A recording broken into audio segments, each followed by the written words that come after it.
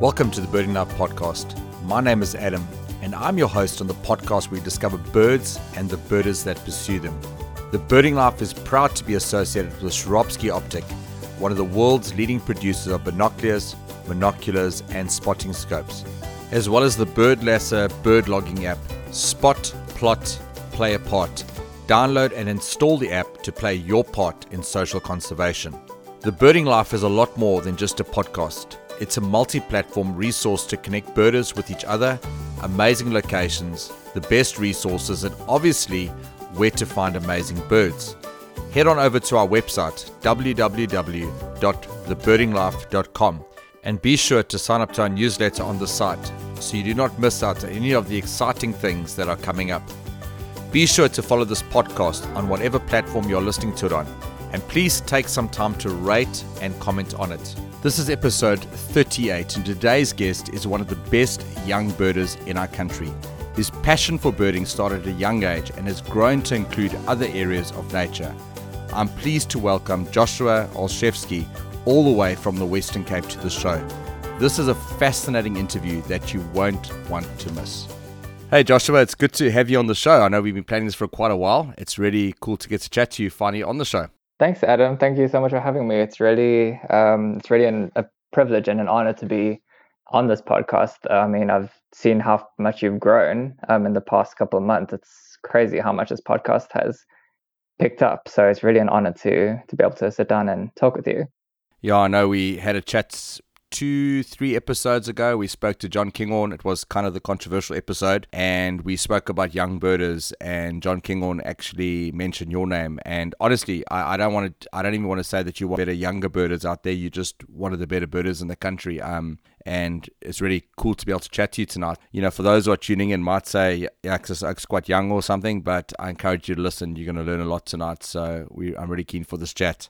Thanks, Adam. I really appreciate it. Joshua, we're going to start with a little bit of a challenge. What a lot of people don't know is that you have an incredible knowledge. And I just want to say, it's not something you use to show off and that type of thing. You really do it. You use this knowledge to help people. But we're going to start the show, and I'm just going to show the viewers just how impressive you are. So don't let me down. We're going to do a scientific bird name challenge. Okay, you're not going to have a bird book in front of you. I know you're an honest person. You're not going to cheat, so I trust you. And I'm going to give you 5 bird names, one at a time. Obviously, you're not going to try and remember all 5. Don't stress about that. And you're going to give me the scientific name, and we're going to see how many out of 5 you can get. Okay, are you ready for it? Okay, awesome. Okay, so let's start with the first one. I actually need to get, this is really professional. I need to actually get the bird open in here because I've got to write it down. But the first bird is a fiscal flycatcher. Okay, cool. So before I start, my disclaimer is that I have no idea how to properly pronounce any of these names. I more or less know how they are spelled. And then from there, I kind of have an idea as to how to pronounce them. But other than that, I'm kind of just going off of my gut feeling. So if anyone knows how to actually pronounce these names and is listening to this podcast, don't come for me, please. But I would say the fiscal flycatcher is it's Melinornis silens, if I'm not mistaken. Yeah, 1 out of 5 so far. Well done. Okay, first one up. I don't know how many of the listeners got that right. So before you judge Joshua for maybe pronouncing a bit wrong, did you get it right? That is the question. Let's go a bit tougher. Okay. Whimbrel, that Nemenius Pheopus, right? 100%. 2 out of 2 so far. Secretary bird. Sagittarius serpentarius. That one is easy. Oh, it's so easy. It's just like, yeah, I just know this. Just like I recite these in my sleep at the moment. Long-tailed widow bird. Long-tailed widow bird. This one might catch me, actually. It's Europlectes, I know. Europlectes. Is it Macrurus? Halfway there. Macrura. No, Nelly. It's big tail. Something big tail. Wait, let me think about this for a second. Starts with a P. Oh, crap. Then Progny. Yeah, that would be it. So we'll give you a half mark for that one there. I'll give you a half mark. Okay. And then the last one is a pennant-winged nightjar. Caprimalgus vexillarius. Oh my word, dude. 4.5 out of 5. That is really cool. If I had like fancy sound effects, I'd give you a round of applause on that, but I can't. So yeah, just well done. Everyone just sitting at home, just give Joshua a clap. Let him feel the love from home. My other disclaimer is that I haven't looked at those names in a very, very long time. So I was very, very rusty there. So this is the question I want to ask you. How the hell have you managed to learn the scientific names of birds, and has it really helped you as a birder?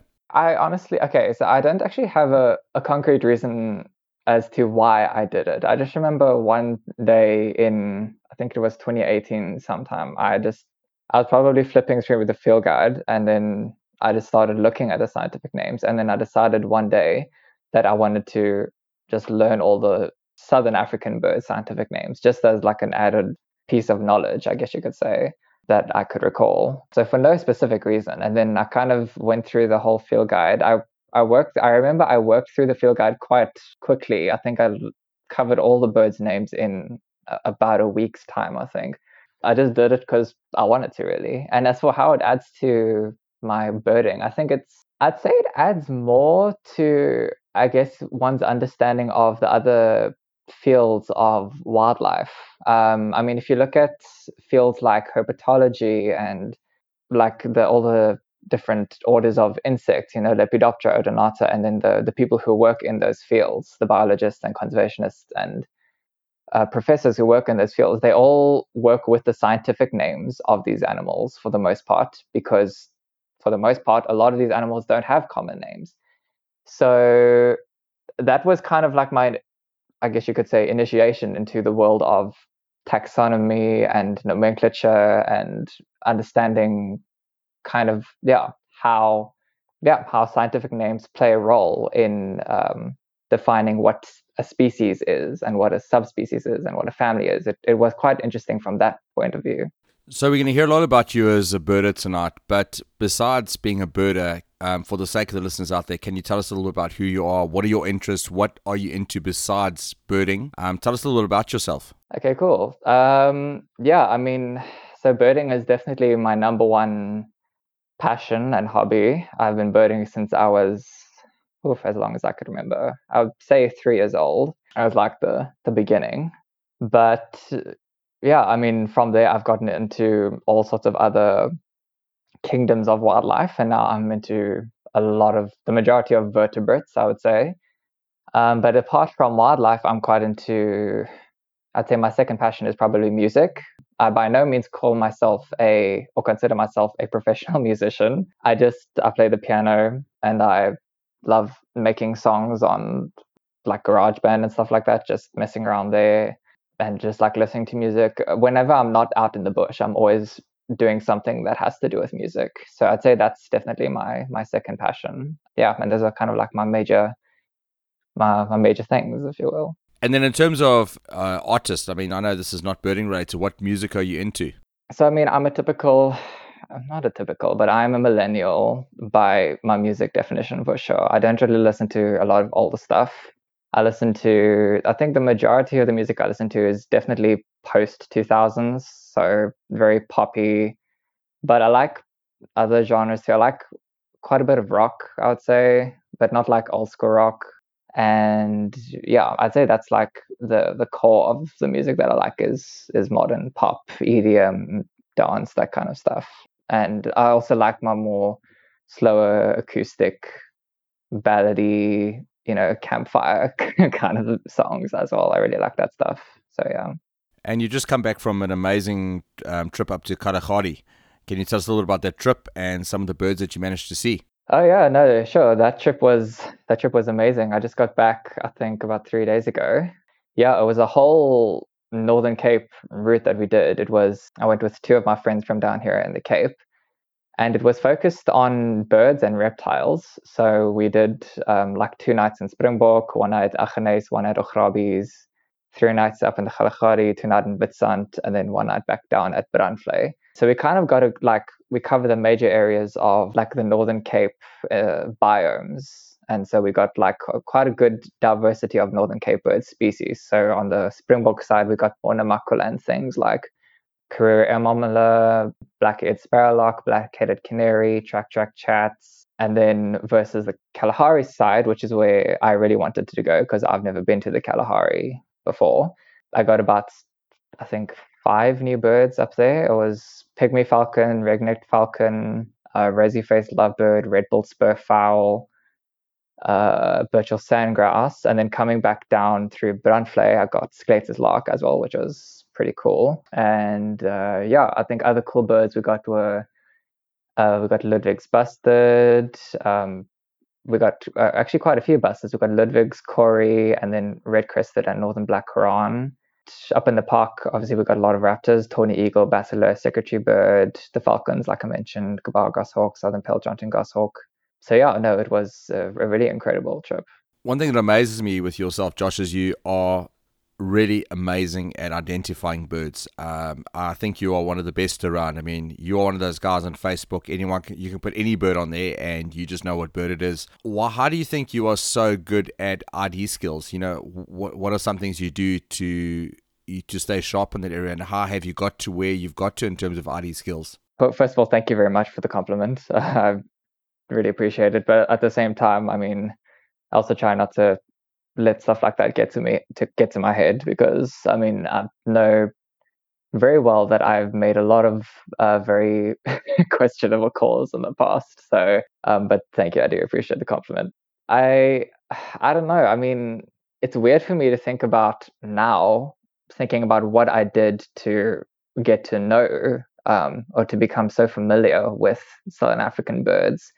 But I guess the simple answer is just that I kept on looking at pictures. I remember the first bird book I had was in Sinclair's photographic field guide back in the day. And as a 4-year-old, all that I wanted to do was go through that book and like sit with my mom, my dad, my babysitter, whoever it was who was looking after me at the time as a child, a toddler, and just like pointing at all the pictures and then having them read the name to me, because obviously I couldn't read at the time. And I guess doing that so many times for so many years, and then eventually going out and getting field experience and going out birding and kind of solidifying what different species look like in my mind. I guess that was really what was the major way that I got to know how to identify birds.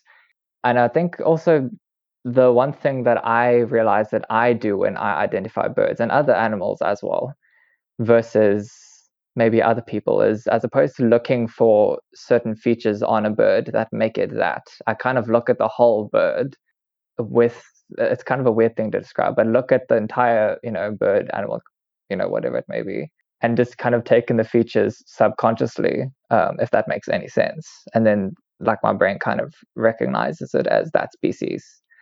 It's a weird thing for me to try and describe, but it's just like as opposed to looking for, oh, it has a white eyebrow, so therefore it is this, if you know what I'm saying. And you spoke about that first bird book here, that Ian Sinclair book. You've got quite a good book collection of nature books. More or less, how many nature books do you have, and what are some of your prized possessions in your collection? Oh gosh, I think I think I probably have about, I don't know, 150 books here. I'm looking at it right now. I'm just trying to see which ones stand out to me. Yeah, I mean, I love all my books. I always go through phases where I look at some of them more than others, but I've looked at all of them at least 20 times over. I think right now the most significant ones to me right now have been, well, actually, it's not even a bird book. It's Steve Woodhall's new Butterfly Field Guide. I've really been looking at that a lot. And also, the Reptile Atlas, the Reptile Atlas of Southern Africa, because I've been getting to know reptiles. I think bird-wise, the number one to me right now is this new book that I got from Fancy Peacock. It's the Swifts of the World. It's a really, really amazing book. That it's got amazing illustrations in it. It's a really, really good book. So those would be my tops for now. So you spoke about the fact you're into butterflies, dragonflies, snakes, frogs, anything natural. Do you think this holistic view of nature has helped you as a birder? I do think so, yeah, definitely. I think it's kind of, it kind of helps you to see the whole, like the natural world in a very, I don't want to say maybe like an objective way, as opposed to having like a preference for one animal group, where maybe it's like you're more inclined to like, a certain animal group. I mean, not to say that I like or am familiar with everything. I mean, I'm definitely not familiar with the majority of insects and invertebrates and arthropods, and I'm by no means an entomologist as well. But I think just kind of like the things of understanding the way different creatures interact with one another, ecology, essentially. Like now that I've really become interested in herping and finding reptiles in the past year or so, a couple of months, and just kind of understanding how the reptiles are very, very secretive and very elusive for the most part. Like it's quite hard to find reptiles when compared to birds. When you go out birding, you're guaranteed to get, easily or relatively easily, just see and hear about maybe 30 species, 40 species minimum, depending on where you are. With reptiles, it's like you go out for a day and you're lucky if you find about 2 or 3 species, that's a bit of an exaggeration, but you get what I'm saying. It's like the ratio is very much skewed when it comes to that. So kind of understanding those like dynamics within the different animal groups, and then knowing how the different animal groups interact with one another. I'd say it's definitely added value to my trips out into the bush, into the field, for sure. And I think there comes that point where, as a birder, you've seen the birds very, very often and that kind of thing. So, I think it also just adds a depth to it, especially if you've got a bigger life list. It just keeps it very interesting when you go out there, because there's always something new that you could see. Yeah, no, definitely. It's just more to chase. It's more animals to see. It's more things to look for when you go out, and it just makes every trip that you do that much more rewarding, because you never come away from a trip disappointed, because you would have like almost guaranteed every time seen something new, something interesting. Even if it's not a new species, it may be an interesting interaction and unusual, an up close, experience with something that's normally very elusive. And yeah, no, it's always, it can only be beneficial to one's outings, really. We didn't ask you earlier, but you spoke about Kalahari, all the new birds you saw. What is your life list sitting on at the moment? On now for South Africa, I'm 699, so I'm one away from 700 right now, and I'm just waiting on another rarity to pop up, really. Being down in the Cape, so yeah, I'm hoping for a rarity to show up to make my number 700 a good one.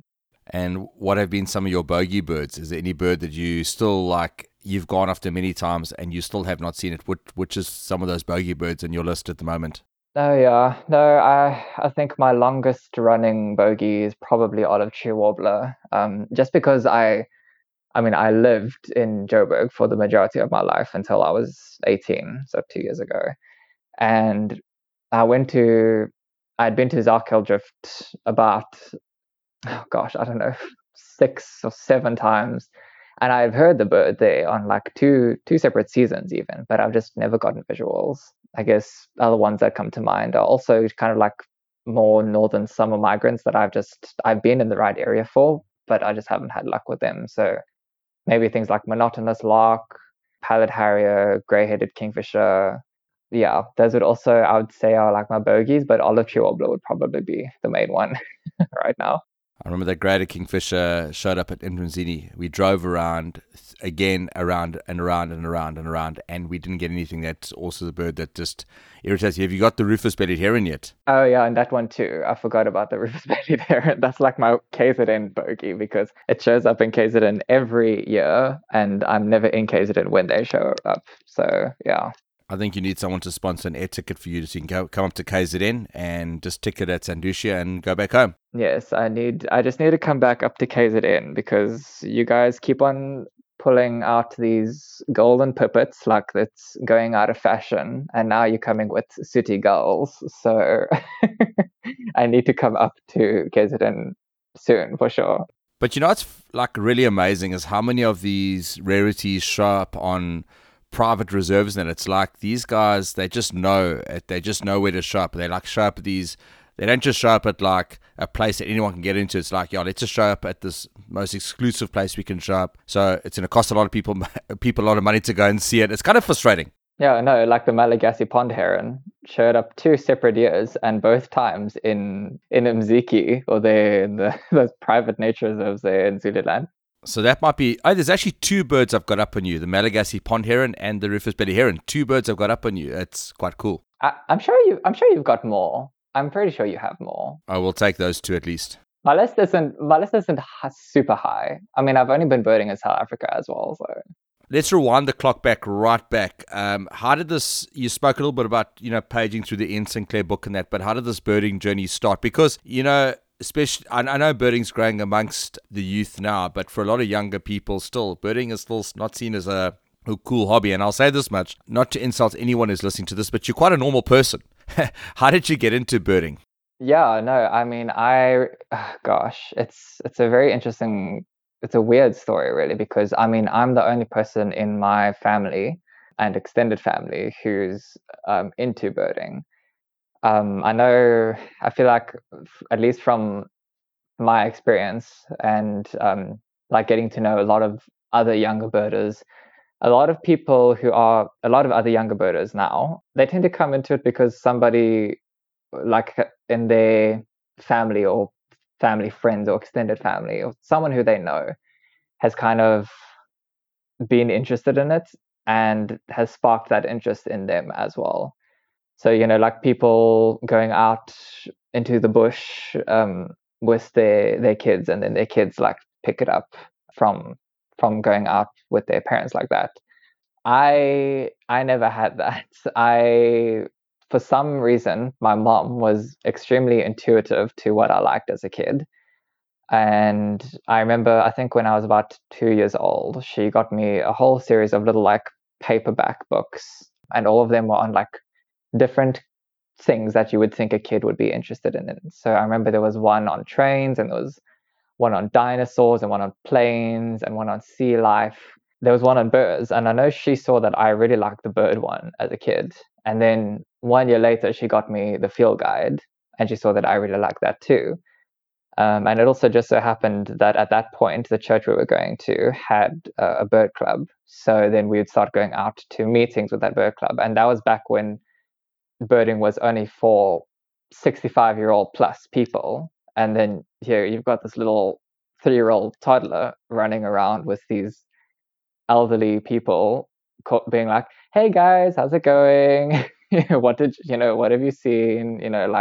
Like my best friends. I'm pretty sure it was quite a sight to see for my mom and my dad as well. But that was kind of where I started with birding. Definitely when it was still more of like an older person's thing, I guess. But I mean, from there, my mom and I started doing, or my family and I started doing like weekends away. We started going on birding trips to Marievale for the day, Suikerbosrand, which was just about 30 minutes from my house at the time. And then when I was, I think, 6, then my mom signed me up with the Witwatersrand Bird Club.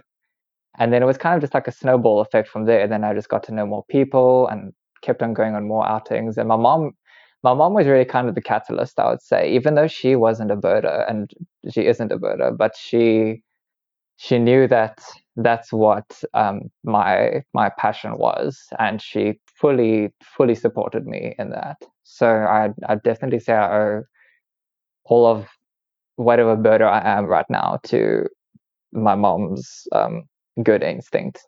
And then obviously, you were in school as a birder and went to high school as a birder, which can probably be a bit tough. But what were some of the biggest challenges that you faced as a young birder? It's an interesting question. Because I was never bullied as a kid, or I never really got like made fun of, or I never got like seriously made fun of. Like I got the odd, comment or odd remark here, but from like people in my grade at my school and whatever. But it was never in like a harsh. They never said it in a harsh way, or they never meant to actually insult me, or at least I never took it that way.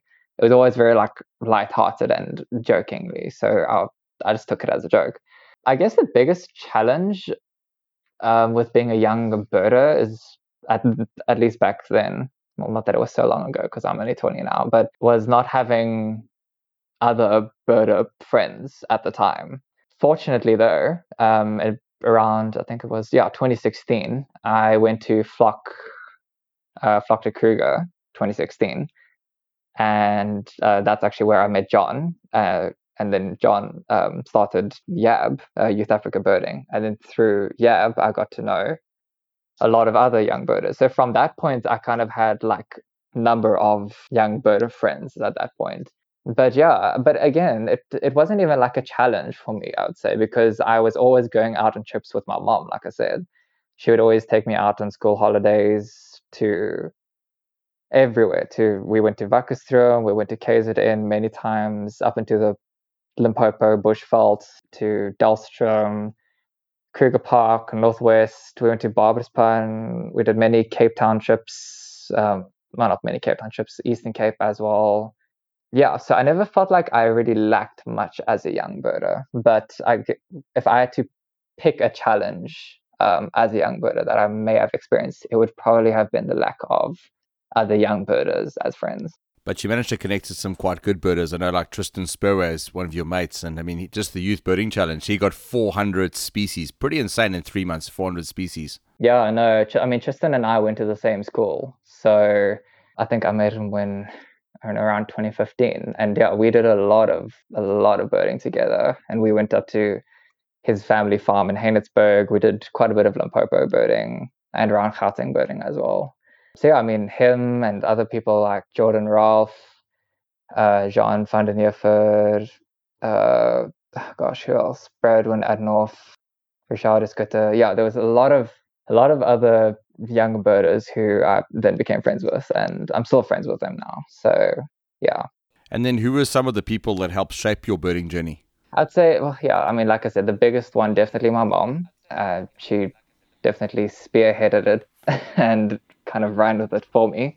But I mean, obviously, as a kid, I loved watching David Attenborough BBC documentaries. I think I started watching The Blue Planet when my mom played it for me when I was still a baby.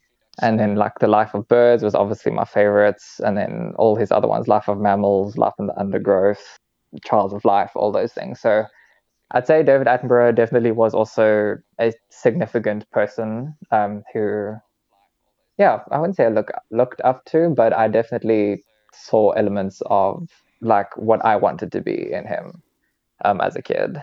Yeah, I wouldn't say there were like a ton of people that I had as role models. Again, like I said, because I think back when I was really, really little, so I wasn't even thinking about like who my role models were in this field. I was like, birds, let's go find some. I was too busy. I was too distracted with that. But yeah, I'd say that my mom would be the most significant person in that regard. Question that some people might wonder is, you're an amazing birder, probably like one of the best birders around. Why didn't you pursue a career in ornithology? I'm sure there must be people who would wonder that. I mean, yes, like a natural fit almost. Yeah, no, that was a big like turning point. Not like turning point in my life over the past maybe like 2 years or so. Yeah, I definitely did make a change from wanting to do ornithology.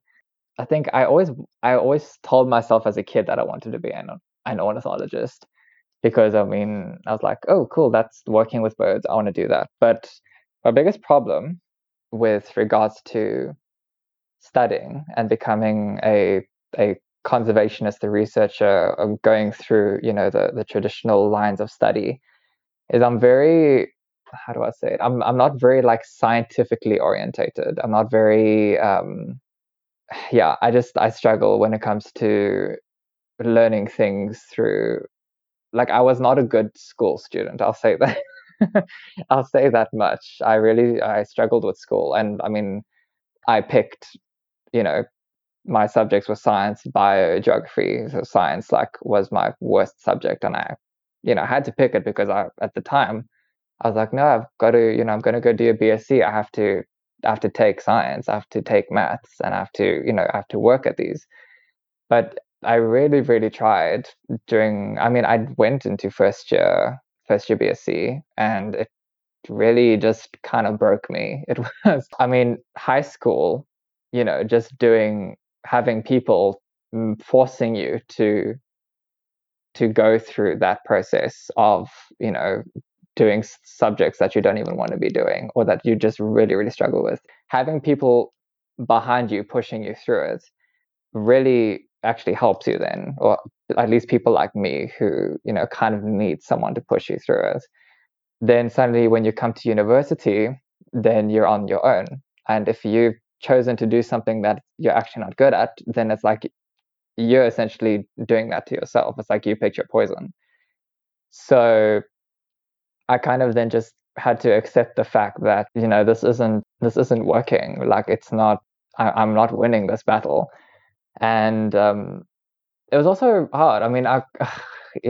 Sorry, I'm probably going to sound like a pity party here, but I thought about a lot of people who I think knew or had a feeling that I was going to become a conservationist, or I was going to become an ornithologist and go, into FITS, because I said that I would eventually one day study at Percy Fitzpatrick, and do all of that. And I really felt like a bit of a letdown then when I decided to not do that, and I felt a bit like ashamed to kind of tell the people who thought that I would be going into conservation that, hey, I'm actually not doing that anymore.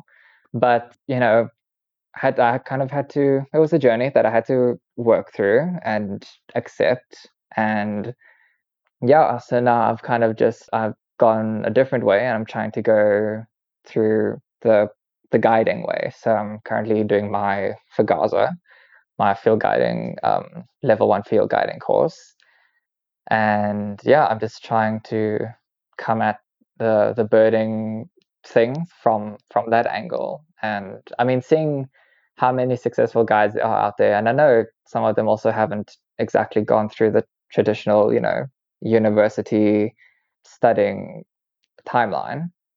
I know quite a few of them haven't done that and have become successful guides. So that kind of really motivates me to actually push forward with my my goal and my vision of where I see myself in a couple of years. And I guess there comes a time in your life where you've got to make a decision to not do what's right for everybody else, but to do what is right for you. Yeah, no, absolutely. I think I also was really in that mindset of like, don't let your parents down or your family or friends down, because, people are paying for this education, and people expect, you to go this way because this is how you become successful in the field of wildlife conservation, or this is the straight and narrow, and I think, or at least in this day and age, I think there's definitely multiple straight and narrows to where you want to go. I think if you are committed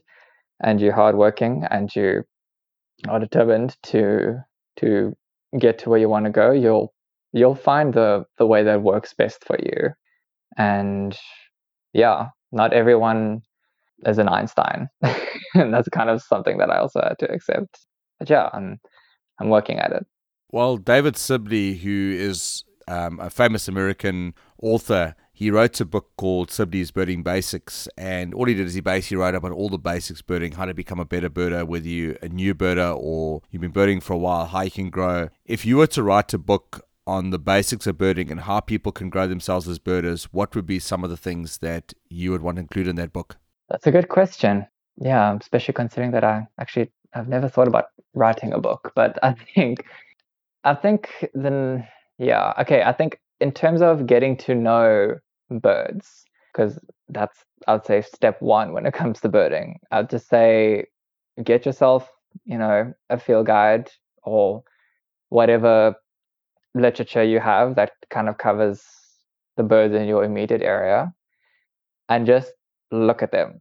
Literally, like what I said I did when I was a 3-year-old, and I just would look at photos, like the same photos over and over again, and just look at them, familiarize yourself with the species in your area, get to know, things like plumage variations, male, female, juvenile, whatever it may be. And I mean, I know Hugh Chittenden said this to you and I, Adam, when we went up to his place in Mtanzini, and he said that he just looked at like hundreds and hundreds of like photos of of any one species, or say like species that are hard to identify. And for me, that's really kind of how I've familiarized myself with species. I just like kind of look through as many different photos, as many different individuals. It's kind of like, I'd say, looking through specimens in a museum. You get to know what they look like and all the variations and all the features that identify that species as that species.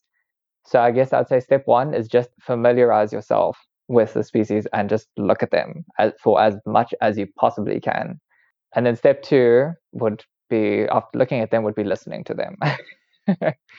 I'd say familiarizing yourself with your bird calls would also be a very crucial element in getting to know how to observe birds. And we'll start adding the other element of actually observing birds and observing their behavior and why they do what they do when you are looking at them. And then I guess the third thing would be get to know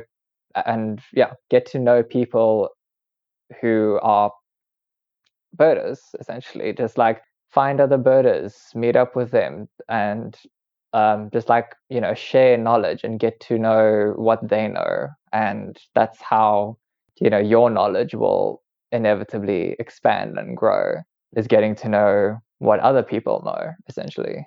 Yeah. So I'd say those would be like my major tips. No, Joshua, it's been super awesome chatting to you. I really say I think this should be part one. I think there needs to be a part two to this episode. Yeah, been a lot of fun chatting to you. Maybe we can do it as a Facebook Live sometime. Be quite scary, but it'll be quite cool. But thanks for being on the show. It's been a lot of fun. Thanks, Adam. Thank you so much for having me. Definitely we must do a part two and a Facebook Live sometime. I'd be very keen for that. We are proud to be working in association with Wild Books to help get all the best birding resources into your hands at a great price. If you would like to support the Birding Life project and the resources that we are putting out, please click on the link in either the comment section of this podcast or in our social media posts. Your support helps us to improve and hopefully make a bigger impact.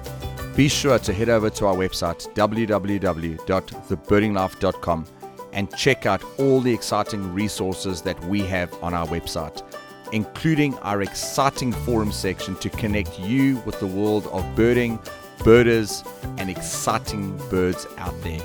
Do not forget to follow The Birding Life on Instagram and Facebook. We really appreciate everyone that takes the time to interact with these accounts.